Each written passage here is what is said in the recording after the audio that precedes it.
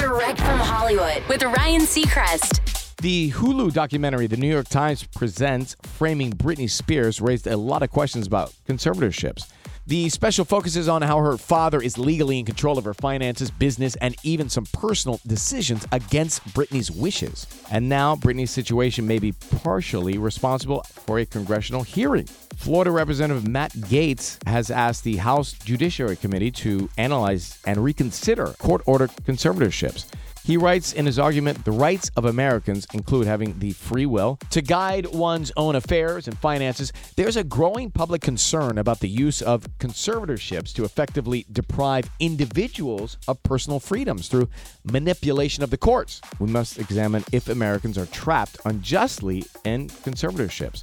It appears that a congressional decision might eventually dismantle the conservatorship Britney currently lives under. That's direct from Hollywood.